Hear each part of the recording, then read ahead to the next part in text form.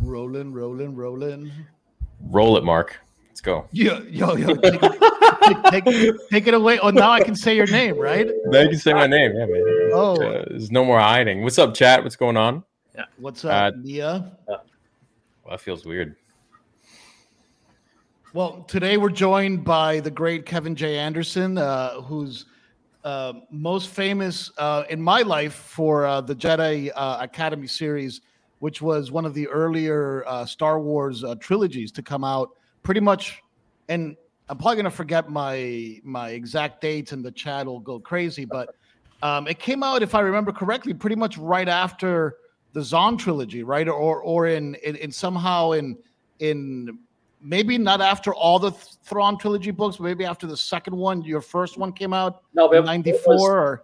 It was right then. That Tim's was the very first hardcover trilogy, and mine was the first paperback trilogy that came out right after that. And Tim's books came out one a year in hardcover, but they wanted mine to come out much faster, so they brought them out in paperback, and they came out like every 3 months or something like that. Like boom, boom, boom, they came out, which meant I had to write them all that fast. And get them out. There was another book between Tim's trilogy and mine. It was Truce of Bakura by Kathy Tyers. And then there was mine. So it was really kind of fun at that time because all we had to watch was the movies. And there wasn't 400 other books that we had to read to keep track of. That this was wide open territory. And it was just, and when Tim did his book, so I got asked to write the Jedi Academy books, I think, right after Tim's first one was out. So that was like the one and only Star Wars book. And at the time, Star Trek books were coming out every single month. It was this machine, Star Trek, every single month. And when Tim did Heir to the Empire, it was like, whoa, Star Wars. We haven't seen Star Wars in forever. And that became a #1 New York Times bestseller. And basically it showed everybody, and the publishers like, holy crap, there's a lot of Star Wars fans out there, where all of us would go, well, duh, of course there's fans. And so his first book came out, and they approached me right after that. So I read his second one, Dark Force Rising. They gave me a review copy of it because they kind of print up some review copies before it's published. And then I was talking with Tim a lot on the phone as he was writing it, as I was planning mine, and he sent me the manuscript for The Last Command. So I'm like getting up to speed to write mine right after his, and we planned this together. So he even planted a few things in The Last Command, a couple of characters that appeared in mine, and so we wanted this to all roll out. So my books were coming right after the end of The Last Command, and then in the middle of that, somebody told us, oh, yeah, there's this Dark Empire comic graphic novel series that takes place right between them. And I went, what? There's a comic series? How come nobody told us about the comic series? Right. So I said, you better send me some free comics. So they sent me the Dark. And I love the Dark Empire thing. It was just great, but obviously entirely independent of Tim's. So I got to retcon, like, okay, now I got to fit both of these things together. And at first Lucasfilm said, it's the comics that, you don't have to take that into account. Just don't worry about what happens in it. And I said, well, what happens in it? And they go, well, Leia has a third child. Luke goes over to the dark side, and Emperor Palpatine comes back. And I go, oh yeah, so nothing significant happens. Don't worry about that. So I insisted on putting that stuff in. That's really interesting because obviously that Dark Horse comic series that you're talking about, Dark Empire, is legendary, right? It's where we first see the whole cloning of the Emperor. I mean, it's some legendary stuff that resonates to this day. It's really interesting to me to hear you say that when you were writing the novel, obviously you're very tied into the Zahn trilogy, and I really respect and appreciate that there are so many tie-ins down to references to Zahn and characters that are going back and forth. Those two novels definitely take place in the same universe, but they told you not to do that for the comics? Well, they didn't tell me not to. I think they hadn't really thought that far ahead because remember, Tim's was just the first one they did. And unlike Star Trek, where there was a whole big plan month after month, Star Trek, I think Tim's book maybe took him a little bit by surprise by how hugely popular it was. And then they asked me for another trilogy, and then they started thinking, well, wait, do we have what is canon and what isn't, and what do we put all this stuff in? And I mean, a lot of this stuff, what we were making it up, and I worked a lot with Tom Veitch, the guy who wrote the Dark Empire series, and he taught me how to write comics, and then he and I wrote the whole Tales of the Jedi thing and the Dark Lords of the Sith and Exar Kun, and it just kind of mushroomed and blew all over the place. And remember, at the beginning, there was really only a handful of us working on it, and the Lucasfilm people were very often calling me or sending me a fax saying, another author wants to do this. Can you do that? And, you know, it just... That's cool. So they'd like check in with you. Well, and we were really involved. And I mean, now it's this gigantic, well, now it's Disney and even bigger. But at the time, it was kind of like this secret clubhouse that we would all just like get on the phone. And you're probably familiar with the anthologies that I did, the Tales from Jabba's Palace and Tales of the Mos Eisley Cantina and stuff. Yeah. And all of those stories, I mean, all of us authors were just on the phone, like, what did you do in your story so I can put it into my story? And it was just like, everybody just loved working on Star Wars, and it was such a blast. And we got to, we got to play with these toys that we watched when we were growing up. And I mean, I saw Star Wars when it came out in the movie theater. I mean, I was in high school, and I remember sitting, and I was the science fiction nerd, and I went with a couple of other science fiction nerds, and nobody else wanted to go see a science fiction movie. And we saw it the first week, and nobody had any expectations. Nobody knew anything about this movie. And I'm in this movie theater in a shopping mall in Madison, Wisconsin. And we're sitting in the movie theater. Like, I mean, look, I watched creature features and sci-fi cinema and all the black and white things. And I was a Star Trek fan. And so what, I mean, I love science fiction, but none of us was prepared for Star Wars.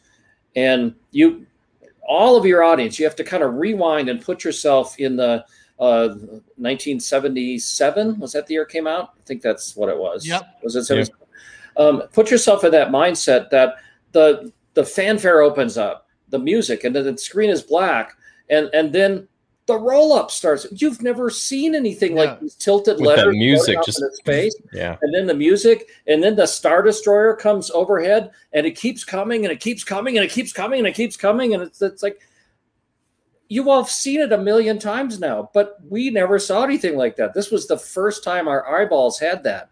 And another thing, when the Millennium Falcon goes into hyperspace for the first time and those stars elongate into your eyes, never seen anything like that. And of course, it's been imitated so many times, it's nothing special anymore. But it's still special to me. I mean, it still gets me. But I mean, just imagine like the first time anybody ever saw anything like that. I think we were walking out of that theater with knobby knees and like, wow, how did that happen? So keep me there. How did you actually get the gig or the opportunity to work on Star Wars? Well, remember, like I said, Tim's first book had come out, but it wasn't like something I was trying to do because we didn't even know there was a Star Wars publishing program. I didn't even know there were comics that were out because I was writing my own science fiction books. I think I had published 7 original science fiction books, and a couple of them got nominated for awards, and they got great reviews. And I'm going to shatter all your illusions, but a critically acclaimed novel basically means nobody bought it. Right. Great reviews, but it did not fly off the shelves like crazy. So, what critically acclaimed means no one bought it, really? Well, I'm being a little I know. Being sarcastic there. You know, it's like the movies that get nominated for the Academy Awards. Those aren't movies anybody ever watched. Right. Well, somebody did, but anyway, I wrote 7 of my own novels, and I worked with the editors at Bantam Books, and I didn't know that I was auditioning for this. I mean, they apparently. Well, they liked working with me because I wasn't hard to work with. I always delivered on time, and I wasn't a prima donna author, and I was very flexible, and I was very responsive whenever they asked for anything to change. So I was basically somebody that they felt would be good to work with, and they submitted my books to Lucasfilm to say, hey, how about this guy? And they read my books and said, sure, how about that guy? And I mean, I didn't know any of this. This was all behind the scenes. Right. And I got I was living in the San Francisco Bay Area at the time, so California. While you explain this, I'm going to bring up some of your books for everyone to see. You go right ahead. I'm on the West Coast, and I came home from work because I had a regular job at the time. I came home from work, and it was Friday afternoon, and it was my New York editor saying on the answering machine, Kevin, call me right back as soon as you can. I've got something really important to ask you, and call me as soon as you can. Of course, this was Friday afternoon, and it was after New York had closed. So I'm stewing all weekend long. Like, what does my editor want? What is so important? And I called her up first thing Monday morning, and she just starts off with Kevin, do you like Star Wars? And I said, right. Of course I like Star Wars. Everybody likes Star Wars. What do you want? She says, how'd you like to write 3 sequels to it? And I'm like, thinking long and hard for about a nanosecond. And I said, sure, I'd love to do that. And because I knew Tim's book was out there. I hadn't read it yet. And I just knew that there was a big Star Wars fan, and I was a big Star Wars fan. And I thought, sure, that's a natural. And they offered me the Jedi Academy trilogy. And well, they offered me a trilogy, and I'm the one who came up with the Jedi Academy part. But right. And then that spun off to the 3 anthologies and Darksaber and the Young Jedi Knight series and the Jabba's Palace pop-up book and the illustrated Star Wars universe, which is just one of the really cool ones because I got to work with Ralph McQuarrie month after month after month for like a year and a half. And that was just, Ralph was this legend, and I was just sitting in his studio as he's doodling away ice geysers and swamp monsters. And that was just very cool. Oh man, you got to tell us a little bit more about that. You can't just name drop Ralph McQuarrie and not go into great detail. Very few people, and we've had them all on this show, Dennis Murin, etc. Not a lot of people have told us a lot of Ralph stories. What was he like? Well, Ralph was okay. So the whole project it's this big, beautiful book, and I don't even know if it's available. If it is, you should get one because they're in trade paperback. It's do you mean the double volume, the massive double volume book? Well, there is. I have one of those, but that's not what I'm talking about. Okay. What I did was called the Illustrated Star Wars Universe. It was pitched to me as they wanted to do a National Geographic coffee table book of the planets in the Star Wars universe. And at the time, there were only 7, 8, whatever, the basic ones, Hoth and Tatooine and Alderaan and stuff. And so they wanted me to work with Ralph McQuarrie, and I happened to live within driving distance of both Skywalker Ranch and where Ralph lived. His studio was in Berkeley, California. And so we did, basically I had to write a fake National Geographic article about Coruscant or about Dagobah or about Hoth or about Tatooine or all the specific things. And I would sit with Ralph in his studio. Wow. And we would just talk, okay, this month we're working on Hoth and what could be interesting on Hoth. Dude. And so he's sketching away, doing things, and I'm just coming up with these pie in the sky ideas about, hey, what about ice geysers? So there's like these volcanic vents, but Hoth is really cold, so the steam builds up like these giant monoliths of ice, and he's sketching away. And his studio was really cool that he had shelves and shelves and shelves of National Geographic magazines. But unlike, they weren't organized in like chronological order. This shelf had all the really great photographs of the Arctic. And this shelf had all the really great photographs of the Amazon jungle. And this shelf had all the really great photographs of the Sahara Desert. And so while we were doing this Hoth thing, he thought, I remember this really good icicle photo. And so he rummages through his National Geographics and pulls one of them out, and he flips to the page. And sure enough, there's like the most awesome photo of these dangling icicles from some, Arctic photo shoot. And so he's looking at this icicle photograph as he's painting things. And it's kind of a classic painting. He did it for the Illustrated Star Wars Universe book it's AT-ATs walking on the snowfields of Hoth, and there's an ice geyser there, and there's kind of sun hitting off of a big icicle. And the sun hitting off of that icicle was like directly taken from this photo that he remembered from National Geographic, and he would send me letters, and I sent him the Jedi Academy trilogy, and he sent me back some letters with just a bunch of Ralph McQuarrie sketches doodled on them. And wow, oh man, no, don't tell anybody I have those. But do you have those? Oh, I was just gonna. Wow. Oh yeah, I have those.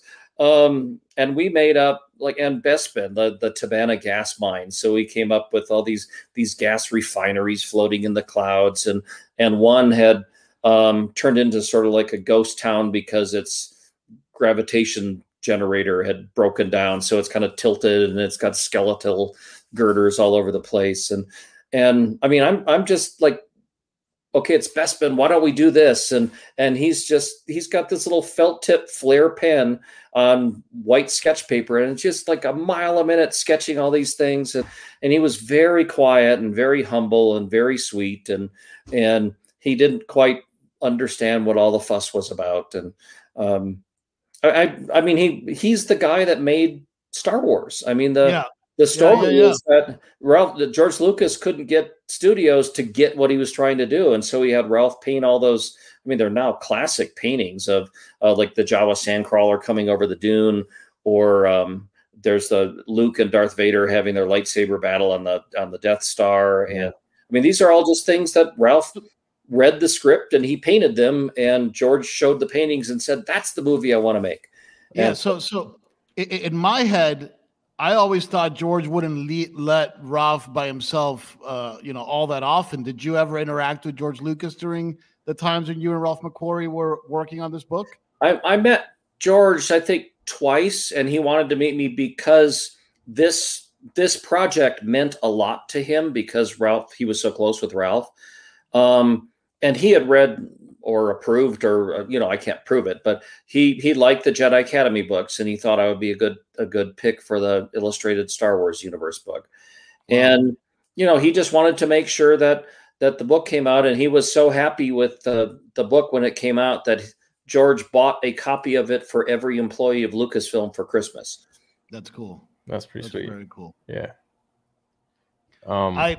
See, I'm like a fanboy. You just put a nickel in me, and I'm just like going on. Oh, man, I just loved working on this. No, I'm just trying to figure where do we go next with these questions? Like, it's just. So look, I would love to actually dig into Jedi, the Jedi Academy series a little bit, because to me, the fascinating thing about that trilogy of books, and I hope this doesn't come across the wrong way, is that it is so similar thematically and narratively to what we got, in the sequels. Maybe not, look, it's no secret how people, think of how I feel about the sequels. I didn't like them. But in the Jedi Academy series, you have a lot of the same hallmarks as in the sequels. When you were watching the sequels, did that jump out at you? The Star Killer base versus the Sun Crusher, Kip versus Kylo. Did any of these things jump out at you when you were watching the sequels? Oh yeah, there was a lot of stuff that I felt that was at least inspired by some of the stuff that I did. But and in fact, the Han Solo movie, all the spice mines of Kessel came out of my stuff, and the Kessel run, the black hole cluster named the Maw. I mean, so that they clearly read my stuff, but they own it. When I wrote it for them, they own all the stuff. They could have just made Jedi Search as a movie, and they didn't have to ask me. I mean, there's no sour grapes here. All that stuff was theirs. It was their toys in their toy box, and they could do what they want. And I remember when I was watching the Solo movie, they just threw in this offhand mention of this Imperial stormtrooper base called the Karita base, and I went, that's from my book. And so imagine that's where Kip Brothers dies. That's where Kip loses his brother.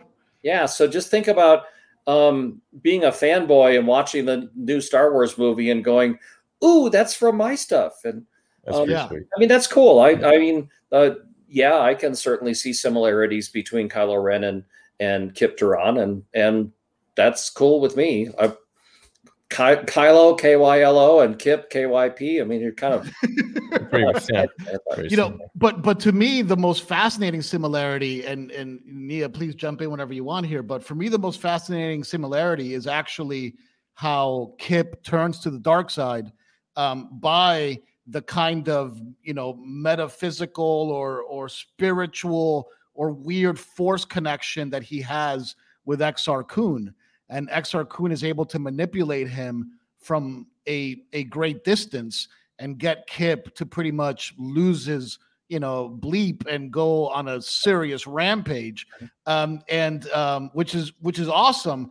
And that, in the sequels, you hear Leia say, "Oh, Kylo, was lost when Snoke got to him," and that's pretty much all the exposition we get about that connection. But could you speak a little bit about how you kind of derived this telepathic, long-distance, spiritual possession almost of Exar Kun and Kip? Well, a lot of that, I mean, when I did the whole idea for the trilogy, I thought, well, let's do a Jedi Academy trilogy where Luke is training new Jedi. And of course, at least one of them's got to go bad. I mean, it's just kind of your obvious thing if you're going to do the group of Jedi Knights, that somebody's going to fall to the dark side, because we know that Luke's father was Obi-Wan's disciple, or they didn't have the word Padawan then. That Luke's father had been trained by Obi-Wan as a Jedi, and then he went to the dark side. So if Luke is going to train a dozen of them, at least one of them is going to go bad. So we want that story. I don't like evil bad guy villains. I like people who have made the wrong decisions and kind of gotten things worse and worse and worse. And Kip's a good guy. If you see him at the beginning, I mean, he gets rescued from the spice mines, and he's Han's surrogate son in the books. And he's a good guy, and he's just kind of overextends himself, and he takes this shortcut and he makes that shortcut, and he gets worse and worse and worse. And remember Michael Douglas in the movie Falling Down at the end, where he stands up and goes, "What, you mean I'm the bad guy?" Right. And that's kind of where Kip was. And then of course he redeems himself in the end. And so that's what we wanted to do. And then we wanted him to be possessed or manipulated by the quote, "the spirit of a long dead Dark Lord of the Sith." And I hadn't really plotted much more than that. And then Tom Veitch and I started, I wrote the introduction for the Dark Empire collection. And so I got to know Tom Veitch quite well. He's the one who wrote all those scripts. And then Tom Veitch was just creating a brand new series called Tales of the Jedi, which took place, I think, 4,000 years before the movies. And I'm plotting my Jedi Academy books, and I had the spirit of a long dead Dark Lord of the Sith, and I didn't know anything more than that. And Tom is doing these Tales of the Jedi adventures with the history of the old Jedi 4,000 years ago. And so Tom and I were talking, and I said, well, what if my long dead Dark Lord of the Sith lived, I don't know, like 4,000 years before the movies, and we could tell his story in your comics. And he thought that's a perfect crossover, a great way to do the origin. And so we sort of developed that whole story of Exar Kun in the comics as I was plotting and writing the Jedi Academy books. So it was very intertwined and connected that way. And it just made it feel like we had a great plan all along. Well, let me throw in an editorialize here, because you commented about the sequel movies, and I'm sure you saw a couple of weeks ago that J.J. Abrams came out in an interview that said, "Yeah, maybe we should have had a plan for these 3 movies." Right. And I love Star Wars, and if you insult Star Wars, anything about Star Wars, it's like picking on my little sister, and I get to pick on my little sister, but you can't pick on my little sister. Right. And so I loved every Star Wars movie. There were lots of things that I would like to have done differently in several of them. But I have to say I was really pissed off when I heard JJ say that. Yeah. Because I thought, wait a minute, you are being handed a multi-billion-dollar intellectual property. And that's like, would Disney say to an architect, just build us a gigantic new multi-billion-dollar Disney theme park in Sydney, Australia. But you don't need to plan it ahead of time. You don't need to do blueprints, or you don't need to plan. Just start digging holes and building walls, and I'm sure it'll all come together right. Right.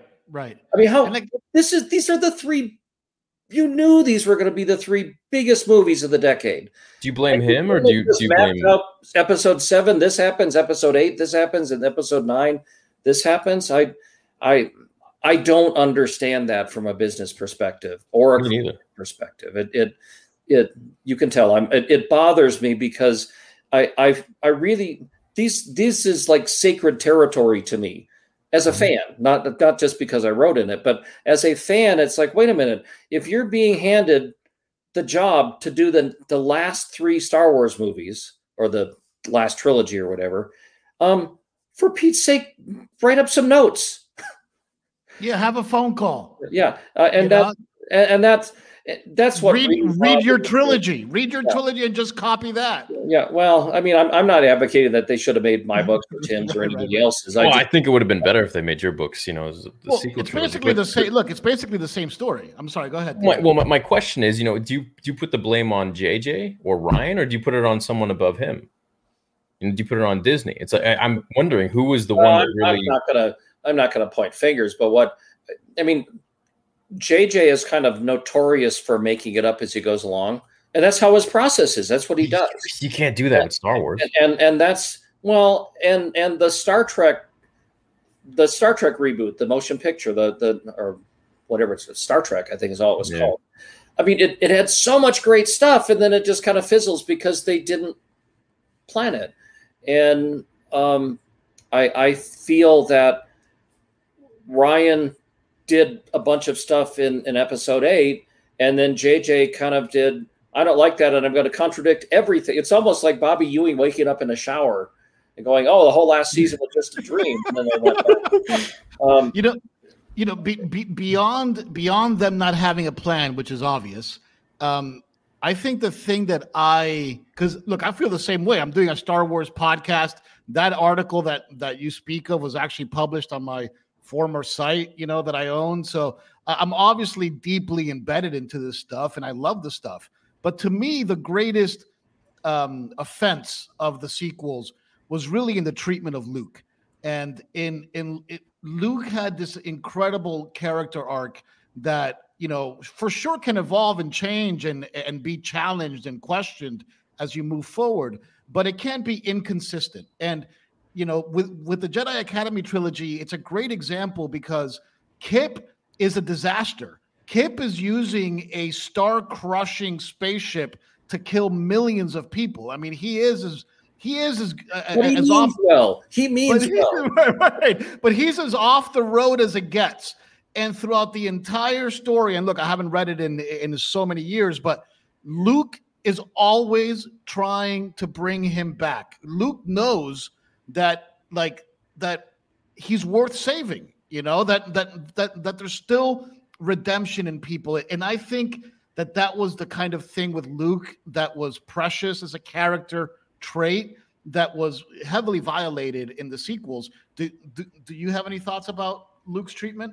Well, I'm not one of the total haters of The Last Jedi. In fact, there were some parts in The Last Jedi that just blew me away. That the final battle with Kylo Ren, when it turned out it was just Luke's astral projection, just left my jaw on the floor. I thought that was just so astoundingly perfect that I loved that. And I loved lots of other parts of it. But that movie, every problem for the Empire would have been solved if they just landed a little bit closer to the target. I mean, the whole final battle across the salt flats, all the walkers, they land on the other side of the salt flats, and then they walk across so that they can get attacked. Well, if you're coming down from space, why don't you land on the right side of the salt flats instead of the far side of the salt flats? And the whole slow motion chase when they're chasing the rebel fleet and the Imperials pop out behind them and they're slowly, well, if they had just popped out a little bit closer, end of movie, right? Right. So there's all that. And I did really like the Rey and Kylo fighting the Crimson Guard and Snoke, and person, and remember, I got to do this disclaimer. I am just speaking as a fanboy here. I have not worked with this film for a long time. I don't have any connection to these movies, and they can make Jar Jar Binks and Ewoks movies if they want. It's not going to be high on my priority, but if that's I'd watch that. That'd be great. I thought Snoke was kind of a boring villain. I just thought, who is this ugly guy, and where did he come from? And right. It didn't do a lot for me. But didn't you want to know more about him though until they, Well, the problem is that he just was basically a fifth generation carbon copy of Palpatine. I mean, he was still cadaverous and evil and kind of and then he dies, and then the Rise of Skywalker is, oh wait, we forgot to mention this the last movie, but Palpatine's back, and he has the giantest fleet in the entire universe, and we didn't notice that being built either. You know what actually bugged me was the new comic that came out where it's between episode 5 and 6, and it's canon where Vader goes to Exegol and he's observing the entire fleet that's just chilling there, just sitting there, and Palpatine's walking around Exegol with him and just kind of like showing him everything that's going on, and then they go back to space, and they never talk about Exegol again. And it's like, why didn't you tell Luke this? Why didn't you remember there's this big fleet sitting there? What the heck? I left the keys. But, the thing that I just could not get past was the galloping horses on the outer hull of the Star Destroyer. And and then they don't even rescue the horses. They just blow up the Star Destroyer. So which kind of like goes against everything Ryan did in the second film with that whole arc against the horse. But like I said, space horses. This is my little sister, and you can't pick on her. So even Star Wars that makes me slap my head is still Star Wars, and I'm glad that we're getting something. And I don't even. I mean, I watch The Mandalorian every week. I'm a couple episodes behind on The Bad Batch, but I'm still a fanboy, and I still keep watching it. In fact, you guys tell me, I don't even know what Star Wars films are in the works now. Is there anything else? Oh my God, man. Dude, there's so much coming. There's the Ahsoka show. There's the Acolyte show, which I'm really looking forward to. That takes place 200 years before episode 1. And it's supposed to govern, it's supposed to take place, or it's supposed to focus on a female Sith, a female dark side. These are shows or movies or what? These are shows, yeah. There's only one movie. There's only one movie in known development. Yeah, what was it? Rangers? No, not Rangers. It was Rogue Squadron. Rogue Squadron. Yeah. Yeah, it's actually directed by the lady who directed Patty Jenkins. Yeah, Patty Jenkins. Yeah. Okay. And then there's the Obi-Wan show. I don't know if you know about that one. Yeah, I'm crazy about that one. I can't wait till it comes out. Well, I mean, the Mandalorian just kind of reset everything for me because I went, wow, this is really good, and you can really keep doing this good, and it showed what they can pull off, and what they can pull off with some planning. But I think it's because they have the right people behind. Jon Favreau. Did you ever meet Dave Filoni? Oh no, I guess he wasn't there yet. No, and I don't think so. But it seems like that the Favreau and Filoni seem like they're good in their heart, dedicated fanboys, and they want to make really good Star Wars stuff. Yeah, and again, I've never met them. I'm just speaking as a fan. I really appreciate what they do. I think that they're and again, I don't know this. It did not feel to me that JJ had this deep understanding of the Star Wars universe. It just kind of felt like, wait, this isn't how you do that. And I don't know. I'm glad they came out, and I'm glad they were successful. And I guess I was the most disappointed in the Rise of Skywalker because it felt like they hadn't had a plan, and they were kind of scrambling to duct tape things together. And yeah, that's a tough one. That's backpedaling a little bit. Yeah. Well, I mean, here's the fundamental core thing. Like, we don't know who Rey's parents are. And so the question is, what Ryan wanted to do was, and I kind of like this idea that Ryan wanted to do is, no, you don't have to be a noble bloodline from some famous, you don't have to be the Clintons or the Bushes. You can just be a random person and have the Force in you. Yeah. And that's a great idea. And I think it fits with the core of what Star Wars is. Yeah. If you're going to take that approach, then don't make this gigantic mystery of who are Rey's parents. Right. Because that doesn't matter. And then, right, but that's the disconnect. But that's the disconnect we're talking about, because Ryan sets up that mystery box that he talks about in his TED Talks, as the device. Ryan comes in, they barely speak to each other. He's pretty much working in a vacuum, and he just goes with it wherever he wants. He doesn't really care about the mystery box thing anymore. He makes it nobody's, which I think is cool. To your point, it's not a bad angle, right? It speaks like to a the higher end, message. but the kid in the stable gets the broom. I mean, that all of that is like, oh, cool. So we can all be Jedi. It does. We don't have to be. That's something George said in one of the interviews I was reading from the Star Wars Archives book with Paul Duncan. He said that every person can use the Force. It just depends if they're into that thing or not, and if they train it or not. It doesn't mean they're going to be as powerful as Anakin, but they can all use the Force.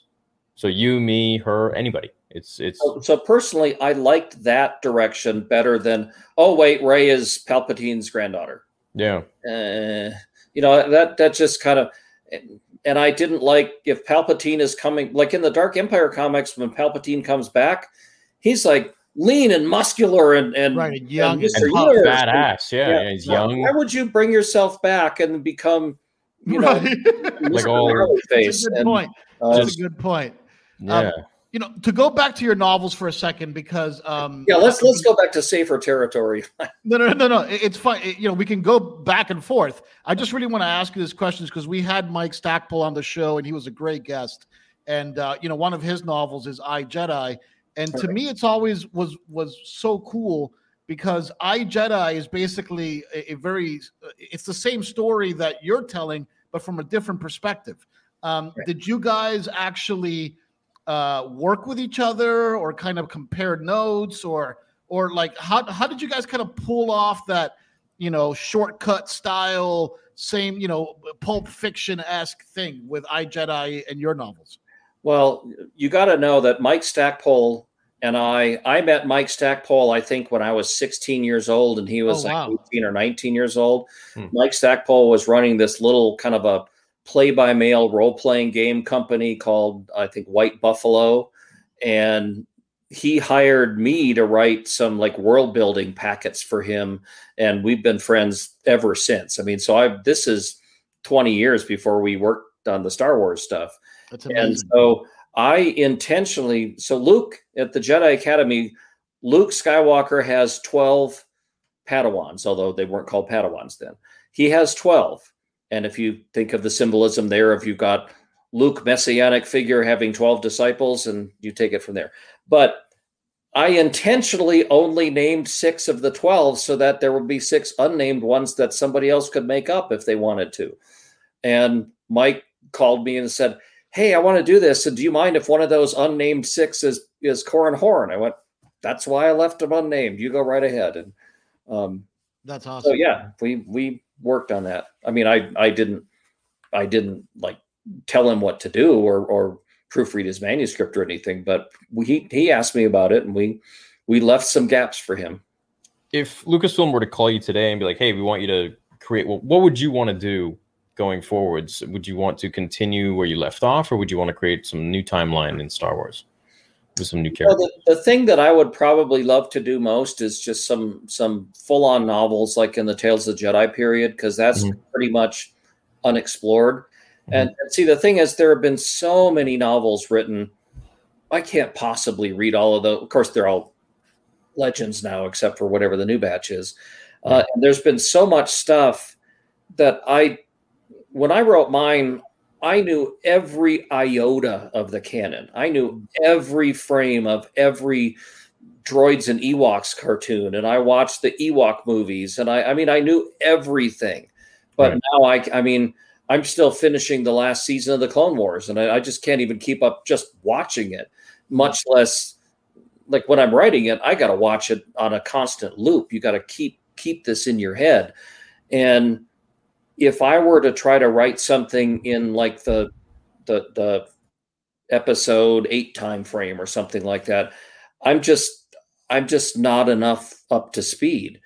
And so Tales of the Jedi, or even pick a different 3,000 years before the movies, then that's kind of virgin territory, and you can have it look and feel like Star Wars, but you can have your own characters. And like when we made up Exar Kun and Ulic Keldroma and his brother Kay and all this was all brand new stuff, and we had all the planets we wanted to run around on, and we made up Korriban, the crypt planet of the Sith, and all of that was just like, hey, how about we do this, and how about we do this, and all the Young Jedi Knights books, we visited so many different planets and went to so many different places that we just had a blast with that. You know, I'm going to pick your brain for a second because, you know, this is the beauty of this show is that I can.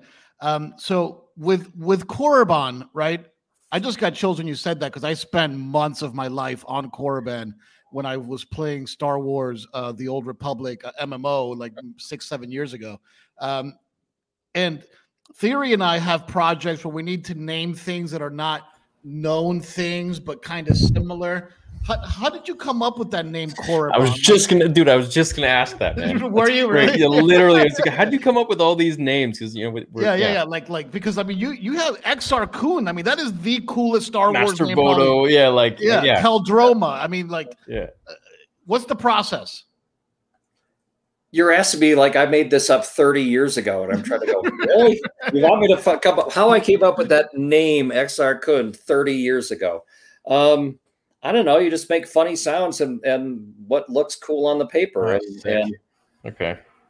Yeah, I actually think some of the names in Star Wars sound a little goofy, but I kind of want my Exar Kun. You know that's not a female character who's a bashful, starry-eyed romantic. With a name like Exar Kun, you know that's a badass dude, right? Yeah. I can't come up with any of these random ones, but Korriban, that name sounds like it's a Sith planet, right? But like Alderaan sounds like this bucolic, lots of grass. But is there etymology in the word Korriban, like core based on a rock that you saw Macquarie draw, or ban, or is there like any type of like root words that you're playing off of? He just made noises and he said it sounded cool. You are overthinking it too much. We just that sounds cool, and we just throw it in, and a lot of them end up on the cutting room floor. Like Dorcas Dingus is not going to be a Sith Lord's name, right? Should be the name of our character. Me and Mark are making a saber company. And we have a character that we come up with, and we have a whole backstory. We just need a cool name, so maybe Dorcas Dingus can be.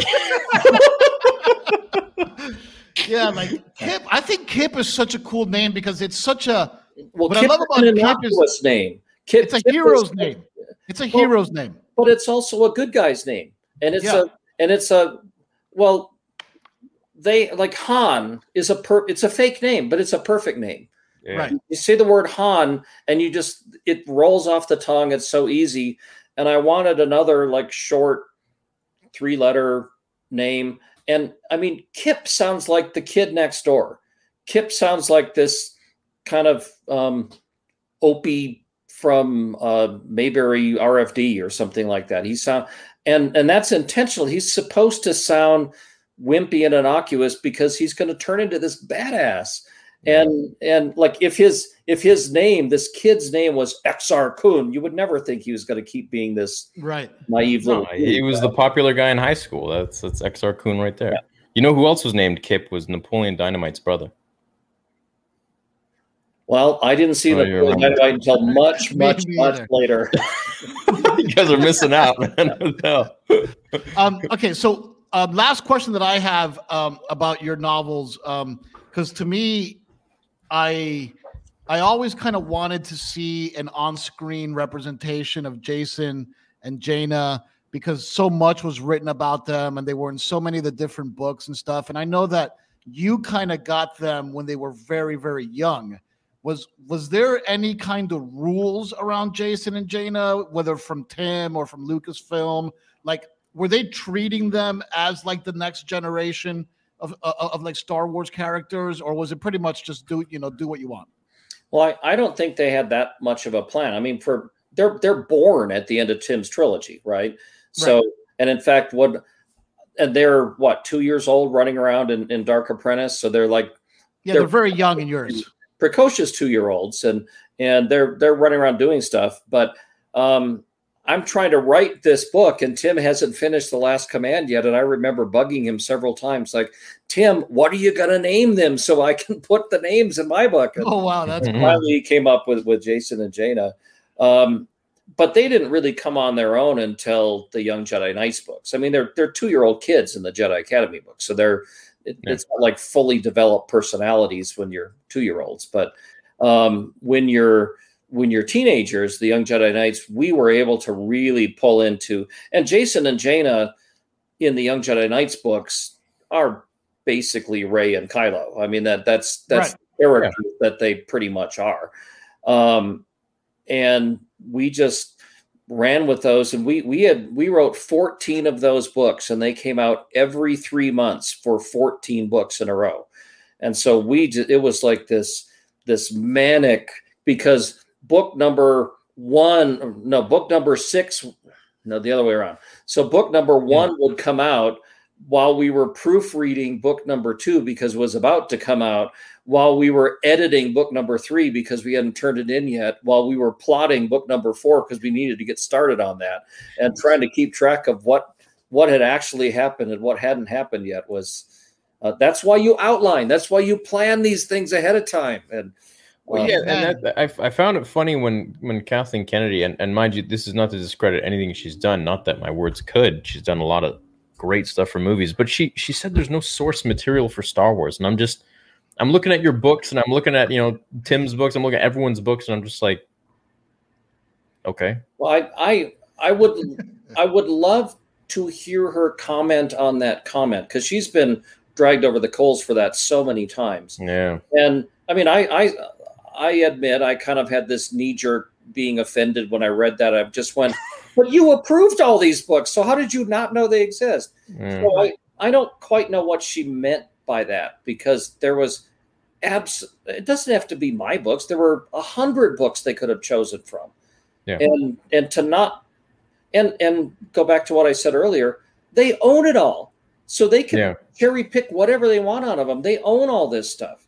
So it seemed strange. Like in Marvel, I feel like to choose from. And I feel like they did go from the book. They did pick from the books. I mean, Palpatine comes back as a clone. Like, that's Dark Empire right there. Well, I mean not as cool, but the Sun Crusher.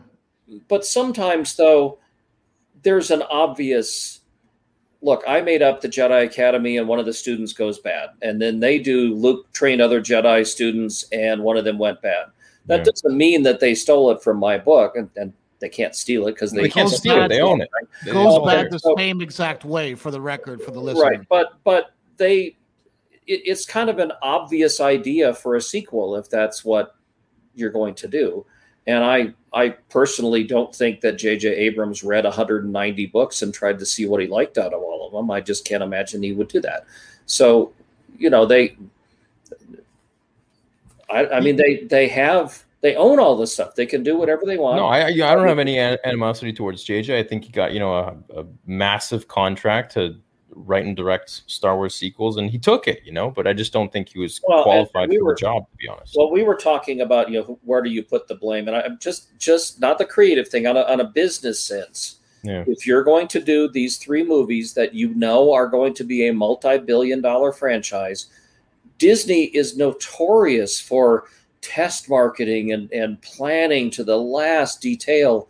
So I just don't quite understand the business thinking behind just make up episode 7 and we'll figure out episode 8 afterward, and then we'll figure out episode 9 after that.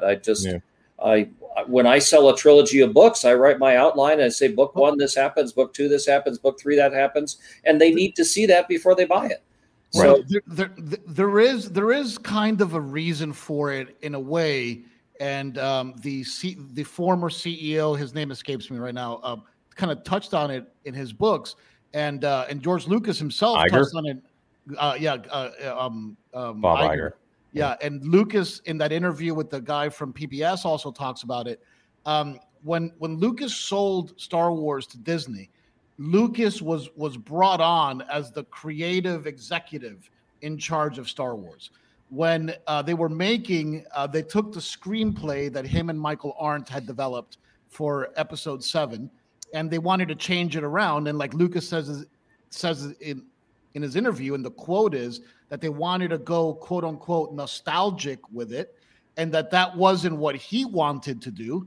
So he said it's better to just separate and just cut ties, because this is going to be, I sold it. I have to live with that. And I can't like sell it and not sell it at the same time, because they own it. They get to make the final decision.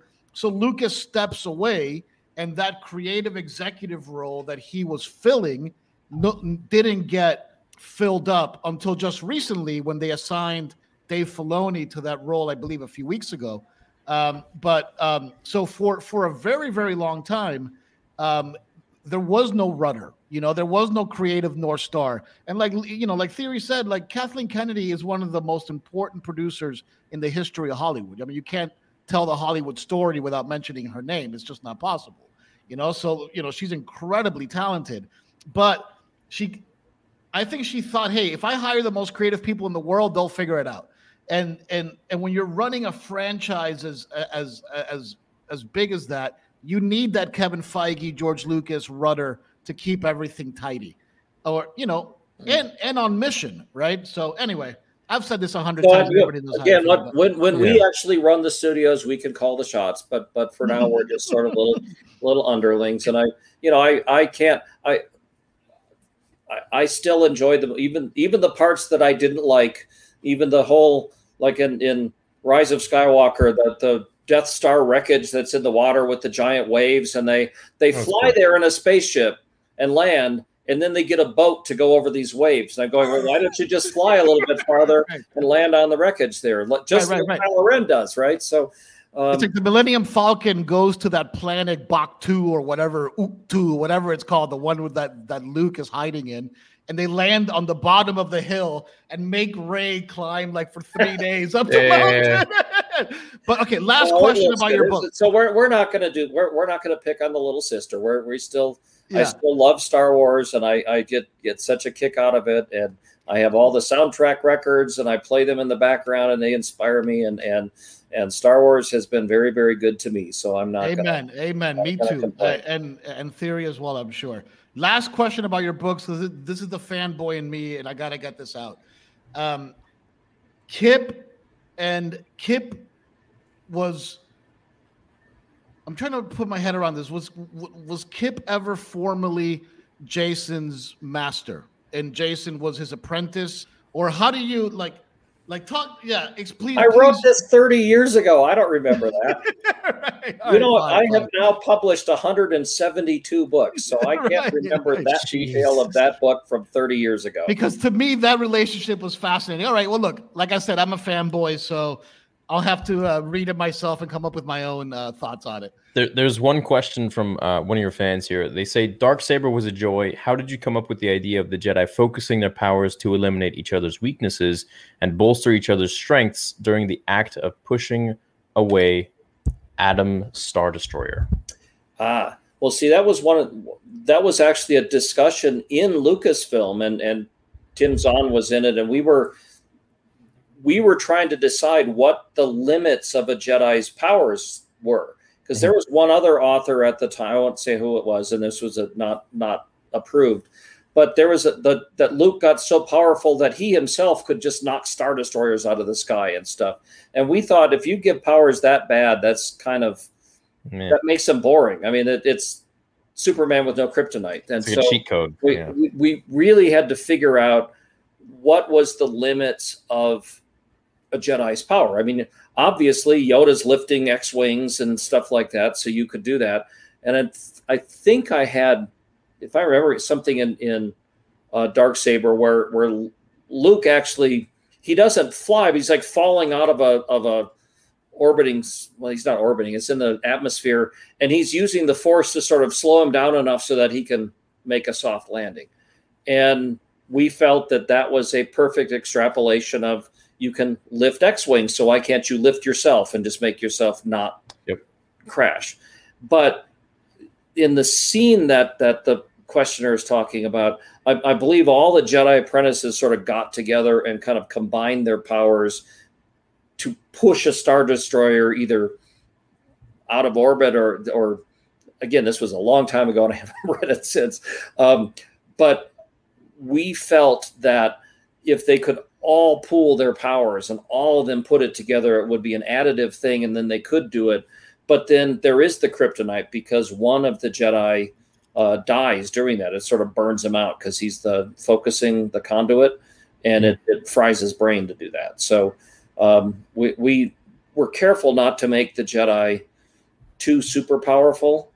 That was another little objection we had in The Last Jedi, where Rey trains for 5 minutes, and suddenly she's able to do all kinds of things. And that's the limitations of a movie. I mean, if you show somebody training for 6 months, it gets to be a long and boring movie. But I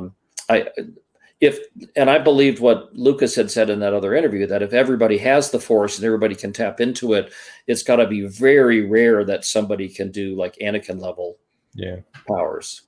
Which is why I guess he introduced the midichlorians and everything. I know I told you 30 minutes. We're now going on an hour. 30 minutes. That's long. You're very interesting to speak with, and it's your fault. So, did you want to shout out Wordfire and let the audience know? Well, obviously I have written other stuff, but besides Star Wars, I've done a lot of Dune novels with Brian Herbert, and we've got a new one coming out in September called The Lady of Caladan.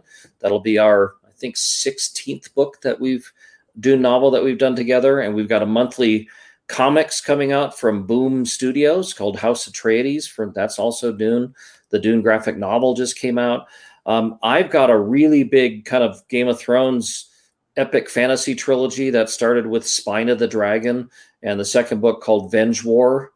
And the third one comes out in January called Gods and Dragons. So it's like Game of Thrones, only mine's actually finished. So those books are coming out. The first two are out already. And if wordfire.com, there's like a readers group newsletter thing you can sign up for, and you get a free collection of my short stories, a free audio story that I read, plus a bunch of newsletters and things. Oh, and I don't have that many of them left, but I've got a bunch of signed Star Wars books we have a web store called wordfireshop.com. And in fact, we just got like 20 sets of the Jedi Academy trilogy that I signed and put up there in 6 hours. They all sold. Right on. So this one. They're all sold out now. Hold on. This one. We got some more. Because I couldn't figure this out, but when I was prepping for this interview and I was looking up stuff about you, it says that you have the Guinness Book of World Records for the biggest book signature of all time, that it ousted Stephen King. But I couldn't figure out which book it was. Was it a Dune book or? No, it was called I, Pedrito. It was sort of a funny spy versus spy thing, but it was written from an old movie script that L. Ron Hubbard had written. And I've been a judge for the Writers of the Future contest for like 28 years, and we novelized it. And this was the first new book of his, and he's got armies of fans. And we shut down a boulevard in Hollywood Boulevard, and we had a band and free banana splits. And I think I signed 2,000 autographs in one night as they were just coming up. And it was sort of like a Walking Dead zombie invasion, but except they all had books and they wanted me to sign them. And so, I've got, looking up at it right now, Guinness World Record there. Oh, yeah. Nice. Yeah. Cool. All right, cool. Well, we thank you so much for your time, your extended time here. And chat, we hope you enjoyed the interview. Go check out all of his books. They're all on Amazon and everywhere else, and bookstores and all that stuff. So thank you for your time, and thank you for your time, sir. We will catch you all later. Until then, rise, my friends. StarWarsTheory.com.